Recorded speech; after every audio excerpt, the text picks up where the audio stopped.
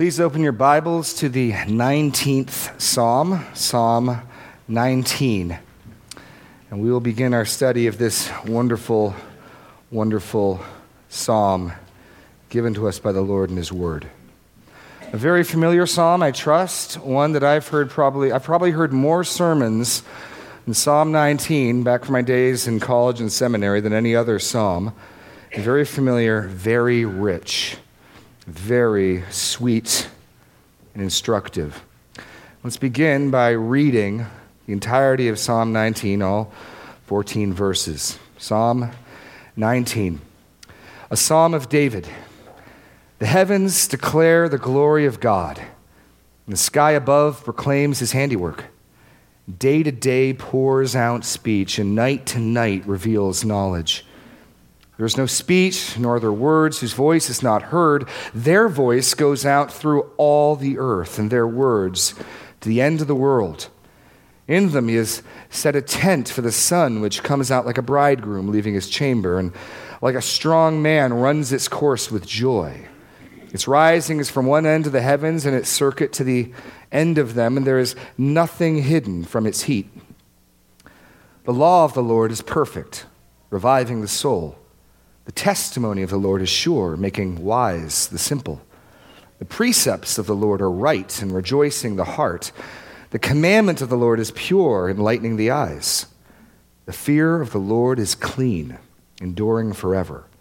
The rules of the Lord are true and righteous altogether. More to be desired are they than gold, even much fine gold, sweeter also than honey, and the drippings of the honeycomb. Moreover, by them is your servant warned. In keeping them there is great reward. Who can discern his errors? Declare me innocent from hidden faults. Keep your servant also back from presumptuous sins. Let them not have dominion over me. Then I shall be blameless and innocent of great transgression. Let the words of my mouth and the meditation of my heart be acceptable in your sight, O Lord, my rock and my Redeemer. To the choir master. Let's pray. Lord God, you have displayed your glory all around us in all of creation. Moreover, you have revealed yourself in your word, with which we have in our own hands here today. Lord, it is my prayer that as we study this psalm about your gracious self-revelation, that we would respond rightly, that our hearts would respond the way David's does as he contemplates such things, and that in doing so, our love for you, our worship for you, our hatred of our sin, our focus on serving and pleasing you would rise and be refined and be strengthened. O Lord God, give us eyes to see and ears to hear. Have your way with us. Establish your word in our hearts and cause it to bear much, much fruit. In Jesus' name, amen. One of the interesting things about thinking about God is that definitionally, God is outside of creation. As we understand God, the concept of a creator God, He is not part of the creation. There are versions of religion that do view God as part of the creation, and we refer to those as pantheism. But no, God is the creator, and that puts God outside of the creation, which begs a question you may not have thought of. If God is outside of the creation, then how can we, who are limited to, we cannot get outside of the creation, and if God is outside of the creation, then how can we know anything about Him? How can we even know He's there? I'm sure you have friends who ask these questions. How can I know there's a God? How can I be sure there is a creator?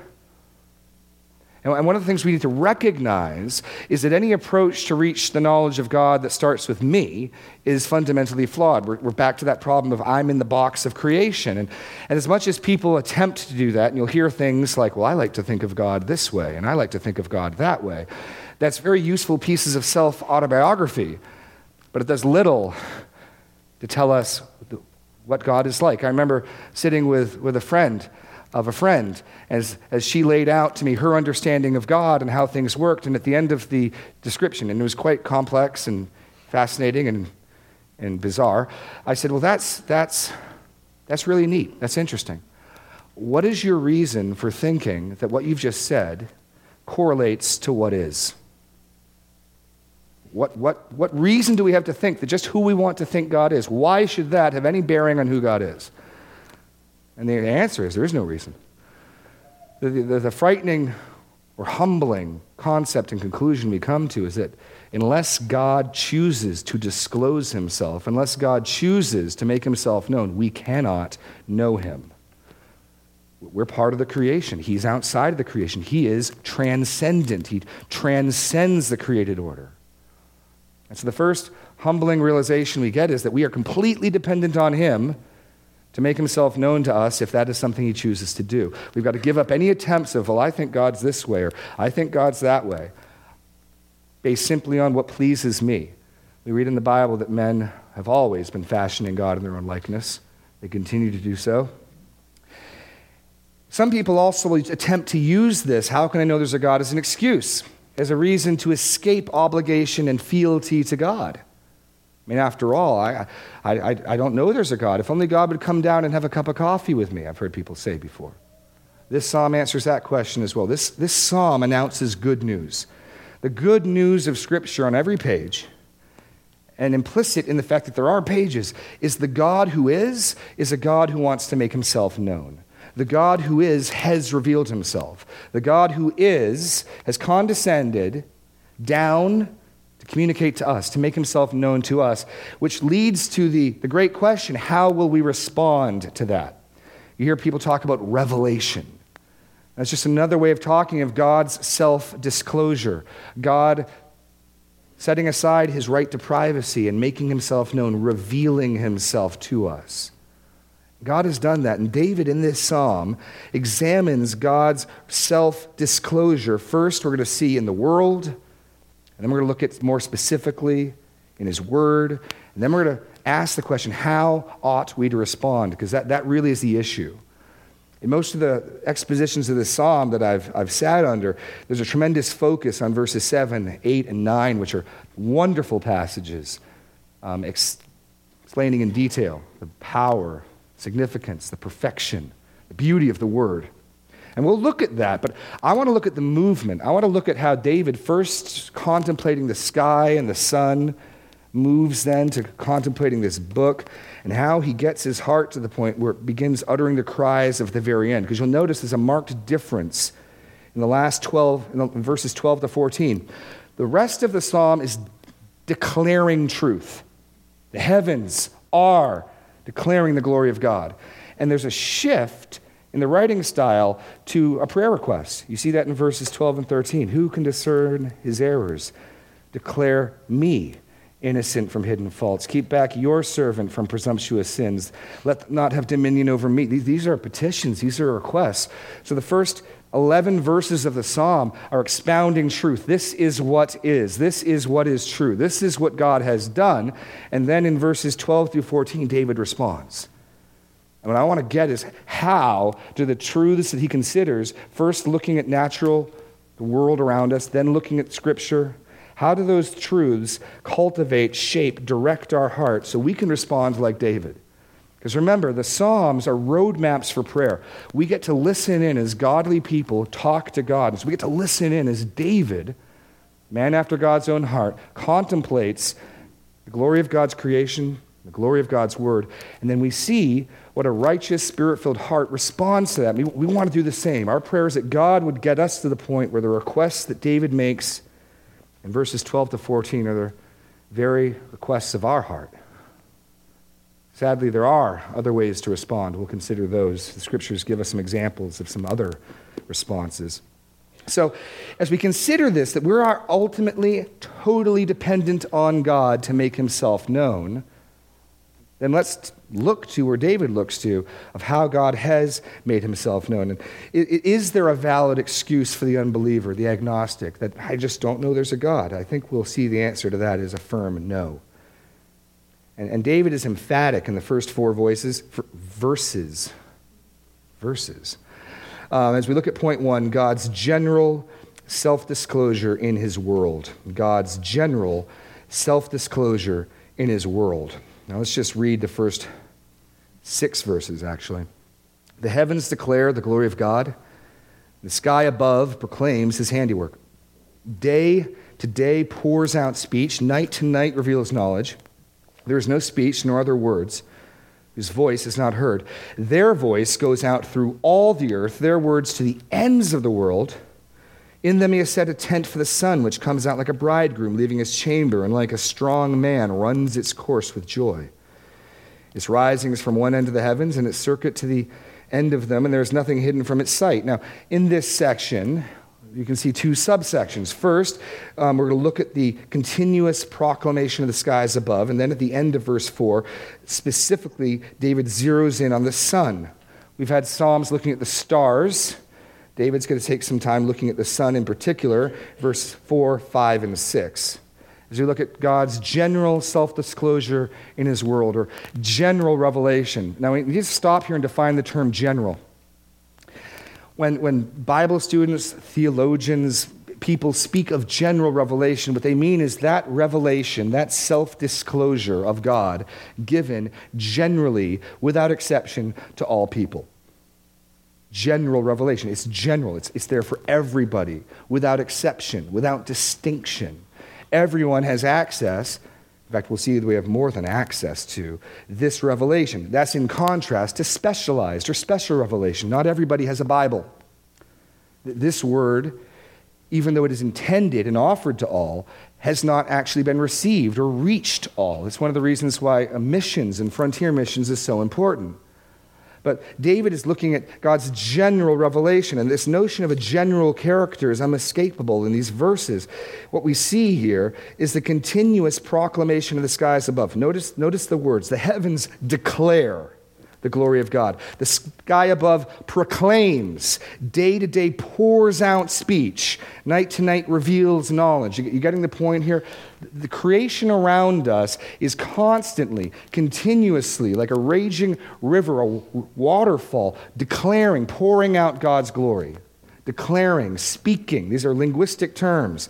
Not that it's audible, not that words are actually coming out, but in that same context, communication, revelation is happening, and it's happening continuously. This isn't something that just happens at a beautiful sunset.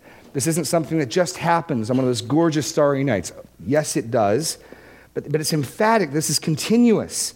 They're declaring, they're proclaiming, day to day pours out speech, night to night, whether it's day, whether it's night, whether it's morning, whether it's evening, whether it's sunny, whether it's cloudy, whether it's a thunderstorm that shakes my whole house like last night, adding some occupants to my bed, or whether it's a glorious late autumn day as it is now, it all is declaring this glory.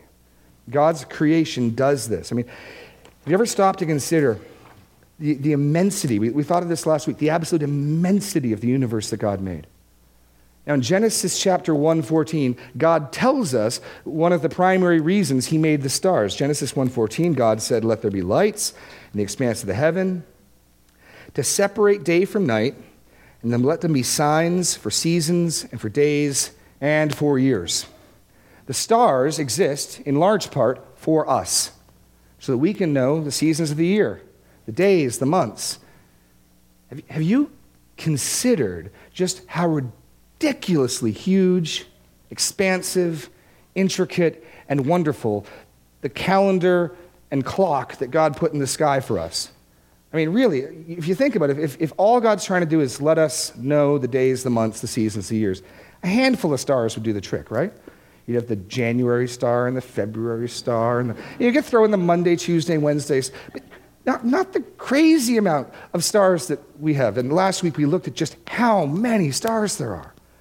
Well, we learn in this psalm, one of the things God is doing, in addition to graciously allowing us to know the times and seasons, is he's putting his glory on display. I mean, what a God. What a God who speaks. And all this around us comes into existence. And whereas the sky is in David's mind, he's considering all of God's creation. We see that at the end of verse 1. The sky above proclaims his handiwork. So David's looking at exemplars, specifically the sky and then the sun, but what we're looking at is all of creation declaring God's glory. This is a continuous, ongoing revelation. Everywhere you go, this podium, those lights, this seats, the floor, the birds, the grass, the sky, it's all saying, there is a glorious God, constantly. Constantly. It declares his glory and proclaims his craftsmanship or his handiwork. But one other thing is stated here. Not only does this go out generally, it is understood. The communication occurs. Now, just keep your thumb here, turning your Bibles to Romans 1, where Paul makes this point even more emphatically. Although it's said here in verse 3, God not only has given himself a witness, as Francis Schaeffer says, he is there and he is not silent. Not only has he given us an indication of himself, but he has made sure that it is heard and understood. And there's a subtle distinction here that's critical to get. It's one thing to say, we have put a clock up in the back of the sanctuary. We have, so that I can know when I'm running late. And if you care to turn and look, you can see what time it is. We could say, we've put up a clock, so anyone who wants to know what time it is can know what time it is. If you don't know what time it is, you have no excuse. You could just turn and look. Like, that's one thing. And it's true, the information's there. But look at what Paul says in Romans 1. He goes a step further. Romans 1, 18 to 20. And as Paul begins his explanation of the gospel in Romans, talking about how the gospel reveals the righteousness of God, he first goes to a different revelation, God's anger. And we learn what God is angry at. The wrath of God is revealed from heaven against all ungodliness and unrighteousness of men, who by their unrighteousness suppress the truth. What does that mean? For what can be known about God is plain to them, because God has shown it to them. For his invisible attributes, namely his eternal power and divine nature, have been clearly perceived ever since the creation of the world, the things that have been made. So they are without excuse. Do you get what Paul's saying? It's the difference between saying, hey, you have no excuse for not knowing what time it is, because if you cared to look, you could see the clock. The difference would be if every one of you, upon coming in, I saw you stop, look up at the clock, take a note. Okay. It's not just that it's there and you can know. General revelation isn't the stuff that we can discover about God out there. General revelation is the stuff we do know. It's what we do, in fact, know. Not what can be known, what is known. Paul making it clear, God has shown it to them. It has been seen. So they're without excuse. Go back to Psalm 19. That's the point, I believe, David is making in verses 3 and 4. Not only is this revelation continuous and ongoing, but it has been understood. The one speaking has been heard by the one spoken to. There is no speech, nor are there words whose voice is not heard. Now, admittedly, verse 3 is a bit difficult to translate. And if you have different translations, some of the translators take it different ways. I agree with Calvin and Luther and their understanding of this. What I think verse 3 is saying is this, that God's revelation of himself in nature and in the created order transcends and makes it across every linguistic and every cultural divide. In other words, as if to say, there is no speech nor are there words who have not heard this voice. That would mean he's saying in verse 4 the same thing again, poetically, in comparison. Their voice goes out through all the earth, their words to the end of the world. David's point is this, not only is the creation declaring this continually, day and night, morning and evening, it's reaching everywhere. And there's not a tribe, there's not a tongue, there's not a language group who don't get it. There's no language barrier, no cultural barrier for this revelation. This isn't a revelation for Westerners only or Easterners only, first world countries only. This is a speech and a communication that transcends all of that. It goes out, as Paul says, so that we are without excuse. Because with knowledge comes responsibility, which is, of course, why people want to pretend they don't know God exists, because then they wouldn't be accountable to him. They wouldn't be accountable for that knowledge. And David marvels at the way that creation declares God's glory nonstop. And if we just stop and think about it, we live on a hunk of rock spinning around the sun at thousands of miles an hour while it itself is spinning on its axis, and we're sitting inside of a nice air-conditioned room with lights, and it's just marvelous, this world God's created. Whether it's looking at something as small as a flower or a blade of grass or the movement of the constellations in the sky, God's world praises him. God's world declares his glory and his power. Now, it doesn't fully reveal him and who he is. It's not an exhaustive revelation. That's one of the reasons why David's going to move to the scriptures next, because its content is limited. But the creation lets you know there is a God, and he is powerful, and he is a craftsman, and he is an artist, and he has majesty, and he has glory. That is known to all. Now, Paul says we do, in fact, try to hold that down. We do, in fact, try to ignore that. But understand, everyone knows this.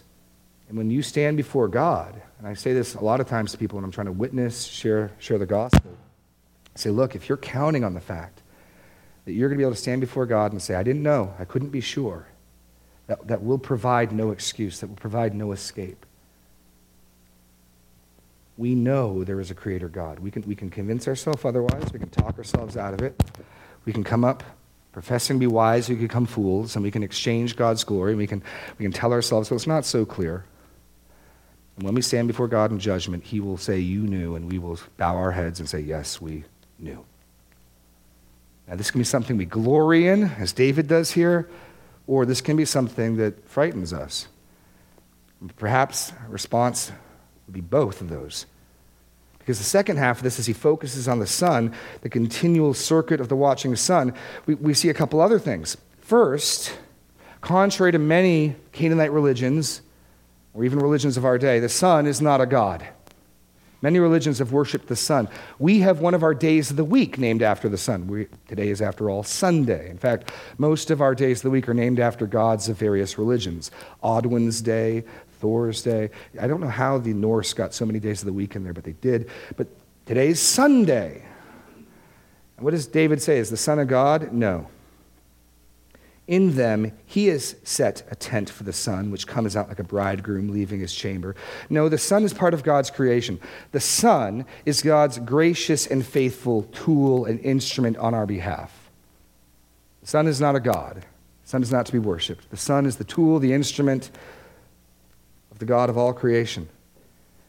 God has fashioned this world for us. He has got every blade of grass, every cloud in the sky, constantly declaring his glory to us.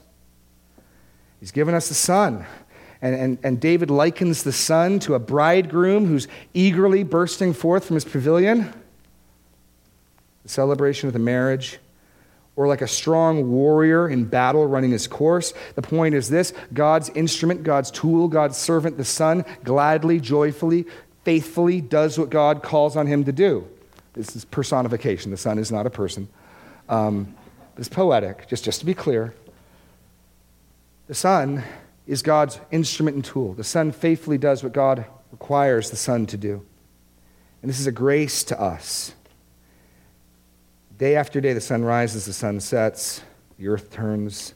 Its rising is from one end of the heavens, its circuit to the other end of them.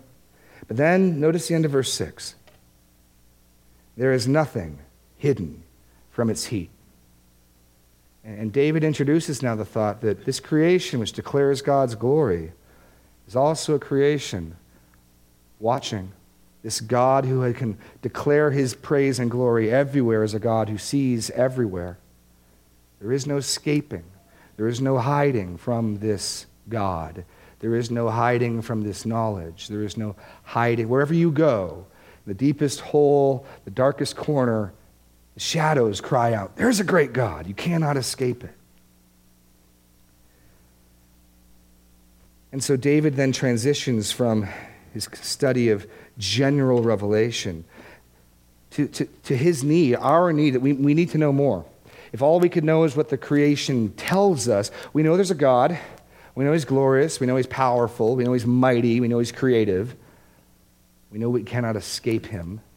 Perhaps already David's thoughts are going to, he may not entirely be happy with how I'm living my life. It's not sure. He gets there eventually. At some point in this psalm, that's David's thoughts start going there, but certainly introducing, and I can't escape him, and I can't get away from this. Now the need to know him more fully. See, natural revelation is limited. One of the observations that the students of Psalms have noticed is in the first 6 verses, the word for God is Elohim, which is a general term for God. Elohim. Starting in verse 7, we talked about this last week, you see Lord in all caps. That means the Hebrew text has the divine name, the name revealed by God to Moses at the burning bush, what we best guess, throwing the vowels in, as Yahweh or Jehovah. And that takes over for the rest of the psalm. The law of the Lord, the testimony of the Lord, the precepts of the Lord, the commandment of the Lord, the fear of the Lord, the rules of the Lord. And very down in the last verse, O Lord, my rock and my redeemer. And some people have suggested, well, maybe these are 2 psalms put together. I don't think so. What David's showing is you cannot know God as Yahweh, as the covenant God from nature. You can know him as the creator. You can know him as the one who has authority. You can know him as the one who is powerful and mighty and resplendent in glory. But you cannot know him savingly. You cannot know him in his gospel just from creation. As powerful a witness as creation is, it is a limited witness. And if we want to know this God who declares himself, this God who we cannot escape, we need to go to a specialized revelation, a more narrow revelation, a deeper and broader revelation. Point 2, we need to go to God's special self-disclosure in his word. God's special self-disclosure in his word. And again, special just means specialized. The distinction here is everybody receives the testimony of creation. Everyone hears it and understands. Even those who claim to not believe in God only do so after suppressing that knowledge. Everyone is accountable for that knowledge. But if you want to know God as a covenant God, if you want to know God as he has revealed himself in his Son, Jesus Christ, you need to turn to the law of the Lord. That's where David turns his thoughts now to the special self-disclosure of God in his word. 2 points, the attributes of Scripture and the appreciation of Scripture, verses 7 through 9. And here, of course, is that bundle of rich description of God's word. You'll notice in verses 7 through 9, a different word, a revealing name of Scripture, is given differently. 6 times, 6 different names for God's word. In every case, an enduring quality of Scripture is given, so the law of the Lord is perfect, or the testimony of the Lord is sure. And then in 4 of the 6 examples, we see the powerful effects of the Scripture on us. So let's just quickly sort of work through these. The first, the law of the Lord is perfect. Word for law there is Torah. It's amazing when you think about this, the praise David gives us, is David is referring to the books of Moses. I mean, we have so much more Scripture, so much more revelation, the New Testament, and David is praising and extolling the Torah. The law of the Lord is perfect. It's complete. That's the concept. It's complete. It's full. It's whole. Reviving the soul. And this is where we see the contrast between the power of God's word in his written word and God's word in the creation. The word in creation is general. It goes to all men everywhere. And by the way, one of the ways that we can know the Scripture is God's word, we've talked about this 2 years ago in our series on biblical inspiration and inerrancy, is that we hear the same voice in the pages of this book that we hear in the creation around us. Jesus says, "My sheep hear my voice." How can you know the Bible is the Word of God? Because the same voice speaking all around you in creation is the same voice you hear here. Same voice you hear here. The law of the Lord is perfect. It's whole. It's complete, without blemish, lacking nothing. And amazingly, this word, this law, gives life to dead souls. It's the testimony of Scripture again and again. God, according to James, brought us forth as a kind of first fruits by his word. 1 Peter, being born again, not by perishable seed, but by the imperishable, by the living and abiding word of God. Yes, the Spirit, we're born by the Spirit, so the Spirit takes the word and applies it to our hearts. But this word, if you are alive in Christ today, was instrumental and powerful in granting that life. So if you turn from the natural revelation saying, I can't escape this, God, and I already know that I'm doing some stuff he probably isn't too pleased with, this word gives life to dead souls. The testimony of the Lord is sure. It's trustworthy. That's the concept here. Like a highway sign notifying drivers of winding roads and treacherous conditions ahead, the Torah is providing as a warning, and it's faithful. The dangerous slopes ahead, making wise the simple. You can't help but walk away from looking at the stars and realize how insignificant we are. God has given us a wisdom. We don't need to stir up a wisdom on our own. His word gives life to dead souls. His word makes simple people wise. His precepts of the Lord are right. Word for precepts, orders, directions. Much like a roadmap, they are right. They are trustworthy. Like they will not lead astray. They are accurate, rejoicing the heart. God's word gives life. And notice its impact upon us. First, it affects and it powerfully works on our soul, our minds, making the simple wise, rejoicing the heart. God's word is a delight and a joy to the heart of the one who has been given life by it. The commandment of the Lord is pure, enlightening the eyes. So we've got soul, heart, mind, eyes. The commandment of the Lord is pure. And the concept is like pure light. This is the word by which we see. This is the instruction and the wisdom that once souls have been given life and joy, you can see and understand the world around them. The fear of the Lord is clean. That's an interesting title for Scripture. The fear of the Lord. And here it's the concept is this is that which gives fear. The fear of the Lord, according to Proverbs, is the beginning of wisdom. If you don't fear God, Scripture will teach you that fear. Listen to Psalm 31:14. David again writing, "Come, O children, listen to me, and I will teach you the fear of the Lord." And this fear of God is clean. It purifies. This is a term used for ceremonial cleanness, which enables a person to stand before God. When the word has given life to the soul and wisdom to the foolish and become a satisfying joy for the heart, when eyes are open then they can see, so that people fear God, which is another way of saying respond rightly to him, to assume an appropriate attitude of humility, loyalty, and dependence. Take God seriously. Then one is able to stand before God, and this fear, this purity, this cleansing endures forever. The rules of the Lord are true and righteous altogether. Rules is a legal term describing a judge's statement of what should take place, and the point here is this: these are not wishy-washy commandments that are subject to change, but altogether they represent God's righteous standard of what he requires of us. The rules of the Lord are true and righteous altogether, not some parts, but the entirety. Get this. All of God's word is true. All of God's word is dependable. All of God's word is sure. And all of God's word is able to give life, to give wisdom, as a joy and a delight, to open our eyes so that we can see and understand, to create in us the fear of God, which purifies, enabling us to stand before him. The rules of the Lord are true and righteous altogether. And then we move on to the appreciation of Scripture. The appreciation of Scripture.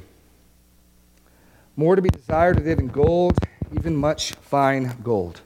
Now think about that and unpack that. How much will people do for money, to acquire money? How many years of training, education, how much labor will people put in so that they can get a high-paying job or promotion? How much work? I mean, think about it. People will move across country. Yes, I know we pursue vocation for other reasons as well, although I have never heard of someone turning down a promotion or raise. Think of how much labor and work we go into that. Now contrast that with how much labor and work we spend understanding this word, because what David's saying is if you had the choice between learning how to make $1 million a year and learning the Scriptures is much more to be desired than much, not even regular gold, fine gold, purified, pure gold. Then he compares it to the candy of their day, honeycomb, the sweetest thing imaginable to an Israelite. God's word is sweeter, more delightful, tastes better. Peter says a similar thing. And if you're here today and this sounds strange to you, this delight, this joy in God's word, Peter writes this, encouraging us like newborn infants long for the pure spiritual milk of the word, that by it you may grow up in your salvation, if indeed you have tasted that the Lord is good. When people ask me, how can I know the Scriptures is God's word? Taste and see. Taste and see. Read it. See what you think. See if God's Spirit testifies to his word. See if this isn't the most wonderful and beautiful book you've ever read. You don't need to defend a lion. Just let a lion out of the cage. It'll take care of itself. God's word will not return void. It is sweet, desirable, precious. And also it gives warning and promises reward. Moreover, verse 11, by them your servant is warned, and keeping them there is great reward. Scripture is, by virtue of being God's law, God's commandment, it's not God's suggestions. It's not his guidelines. It's his law. I mean, we saw it in the title. It's his commandment, his precepts, his rules. And what the Scripture again and again lays out in a wisdom motif is the blessing and the curse. Psalm 1, there's the way of the righteous, there's the way of the wicked. And again, the Scripture lays out the God of who is, the God of the Word, says, look, if you'll believe me, if you'll trust me, if you'll obey me, things will be good. And if you won't, great, terrible threatenings are made. Just listen to the way the book of Deuteronomy closes. This commandment that I command you today, it is not too hard for you, neither is it far off. It's not in heaven, that you should say, who will ascend to heaven to bring it down to us, that we may hear it? Neither is it beyond the sea, that you should say, who will go over the sea and bring it to us, that we may hear it? But the word is very near you. It is in your mouth and in your heart, so that you can do it. See, I have set before you today life and good, death and evil. If you obey the commandment of the Lord your God, that I command you today, by loving the Lord your God, by walking in his ways, by keeping his commandments and his statutes and his rules, then you shall live and multiply, and the Lord your God will bless you in the land that you are entering to possess. But if your heart turns away, and you will not hear, but are drawn away to worship other gods and serve them, I declare to you today that you shall surely perish.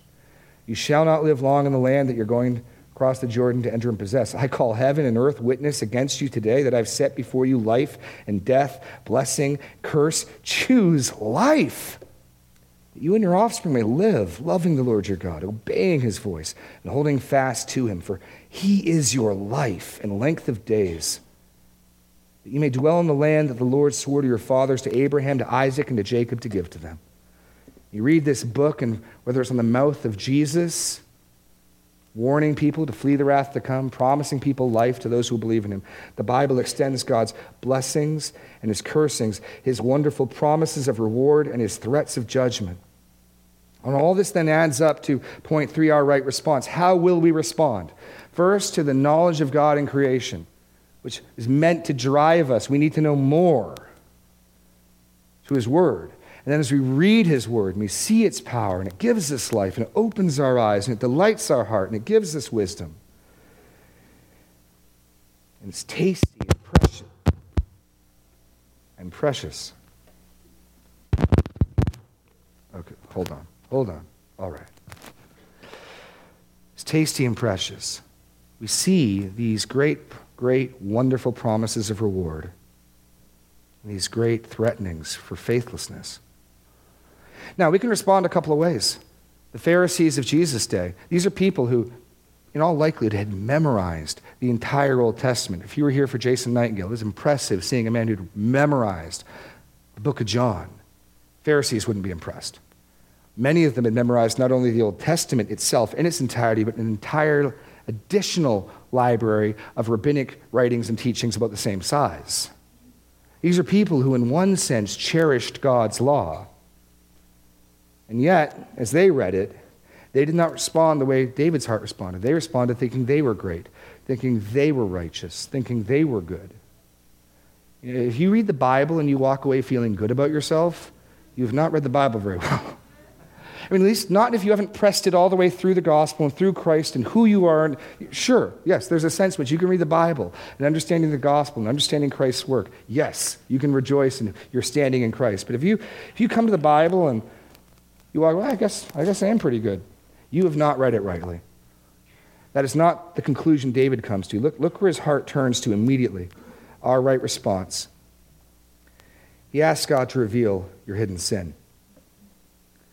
Where his thought goes to is this: if this law and these commandments are true, if this is the standard God will judge by, if this is what the sovereign potentate of the universe requires, then what about my sin?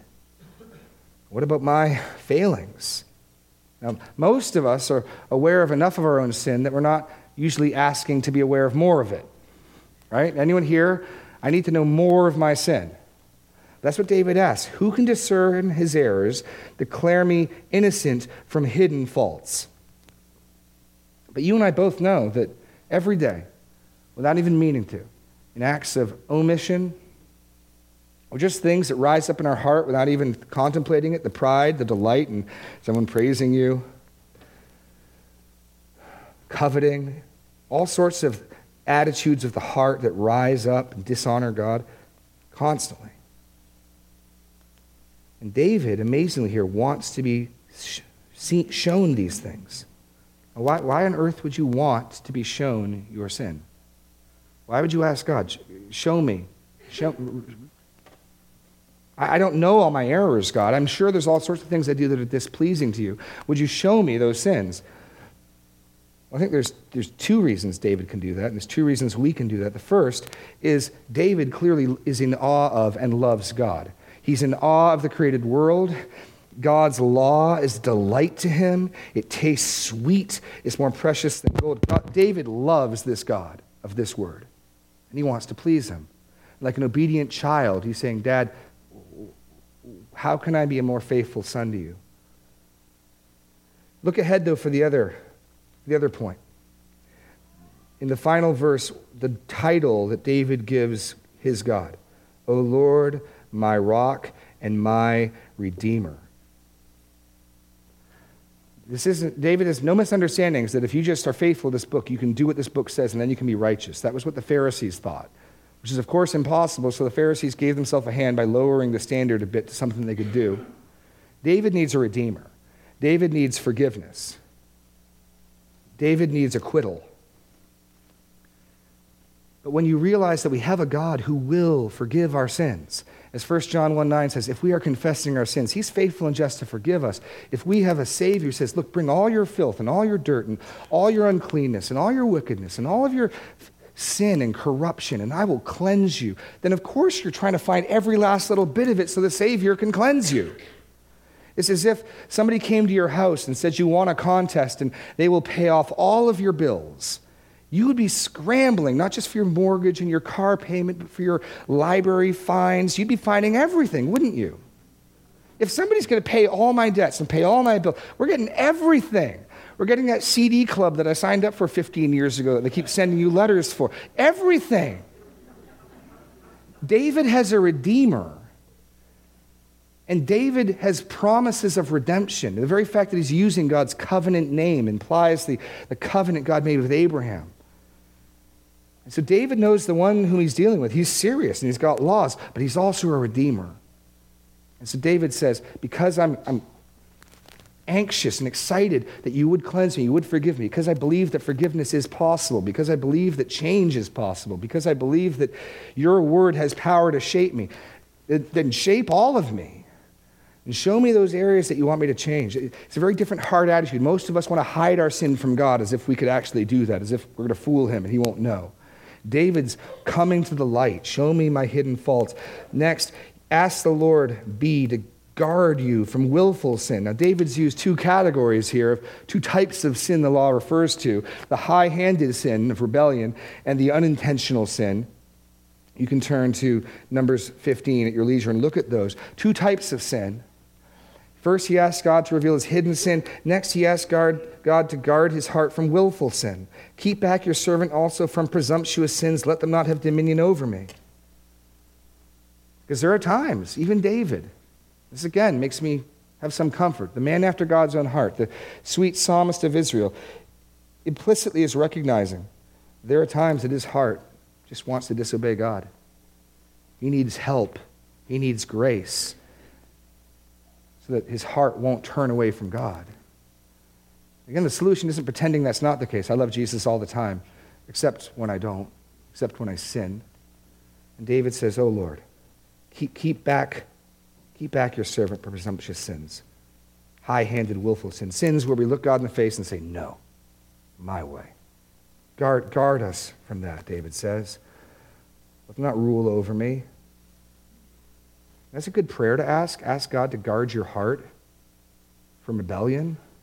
These are the responses to God's revelation of himself. This is how righteous people respond to all that God has revealed of himself. And finally, David gives us the model here that we should offer to your Redeemer. You should offer to Redeemer the entirety of your life. After asking that God would deal with his sin, reveal his sin, cleanse him of his sin, acquit him of his sin, guard him from his sin, David then turns using sacrificial language. Let the words of my mouth and the meditation of my heart be acceptable. That word be acceptable, same language used for sacrifices that are offered rightly. Nadab and Abihu, they got creative and innovative. They got burned. God has told us what to do. This is a response to Psalm 19 and God's rules and statutes. In other words, may the thoughts of my heart, words of my mouth be in accordance, in keeping with your pattern, your precepts, your rules. It's another way of saying, may my entire life be offered up as a sacrifice to you. I mean, David's zooming in at the smallest possible things, the very thoughts of his heart. Not the things he does, just the thoughts of his heart. Oh God, may the thoughts that I think about today at lunch, on the drive home, oh Lord, work your word in me so that the very thoughts I think as I go about my day are acceptable in accordance with your word. May the words that come off my tongue, again, things that we think are meaningless, Jesus insists not an idle word will be given that will not be given an account. David is offering up his entire life to his Lord, his rock and his Redeemer. And that's really the question as we close I want to give to you. Is Scripture a chore or a delight? Is Scripture sweet to you? Is Scripture light to you? And the answer, if you're honest, is probably sometimes. That's okay. There are other Psalms that talk about asking God to make us delight in his word. The solution here, if it doesn't taste sweet, is not to pretend it does and play along. If this word to you does not seem sweet but confusing, maybe it leaves a sour taste in your mouth, don't pretend it doesn't. But understand that you haven't seen it rightly. You haven't seen it as it is. And you still may need to call upon God that his word would give you that life, would do that work in your heart. Yeah, don't pretend, but seek. Because when God's word has done its work in our hearts, it creates that joy, it creates that life, that satisfaction.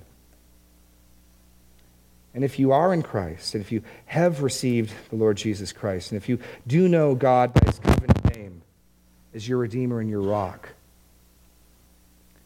then as you read God's word, it should do those things. It should produce in you an awareness of your sin. It should produce in you a fear of displeasing, but also a desire to live your life for the Lord. That's the appropriate response to God's revelation in nature, God's revelation in his word. That we, his servants, want to be more faithful. We want to be more pure. And we delight because we can be. His promises enable us to be. It's not God saying, do it on your own strength. David saying, I need you to cleanse me. I need you to show me my sin. I need you to establish me. I need you to acquit me. Would you do that, God? So that my thoughts and my words and my actions be pleasing to you. That is the right response to God's word. Let's pray that it would be our response as well. Let's pray. Lord God, we just thank you for how abundantly you have testified to yourself, how resplendent, opulent, abundant is the evidence of your glory and your power. In addition to every leaf, every bird crying out your glory, you have given us your written word, revealing even more fully who you are. And then you sent your Son, the incarnate Word, who imaged you perfectly. Lord, you have left so much evidence for yourself, so much testimony. We are without excuse. We cannot unknow what we know. We will be held accountable for it. So, Lord, rather than hiding from your word, which cannot be hidden from, would you work in our hearts so that your word would revive our souls, grant us life, heal our wounds, delight our heart, instruct our minds, enlighten our eyes. Give us an appetite for it and for you. Give us a delight and a treasuring value of it and for you, so that we, instead of hiding our sins from you, would bring them to you for cleansing, bring them to you for redemption, bring them to you that we might change. Lord, guard our hearts from rebellion, from willful sin. And Lord, work in us so that our thoughts and our words, even as we break now, even as we go get coffee and donuts, and as we drive home, will be acceptable, will be pleasing to you, O Lord, our rock and our Redeemer. In Jesus' name, amen. Lord bless you. The Lord keep you. The Lord make his face to shine upon you and give you peace. You are dismissed.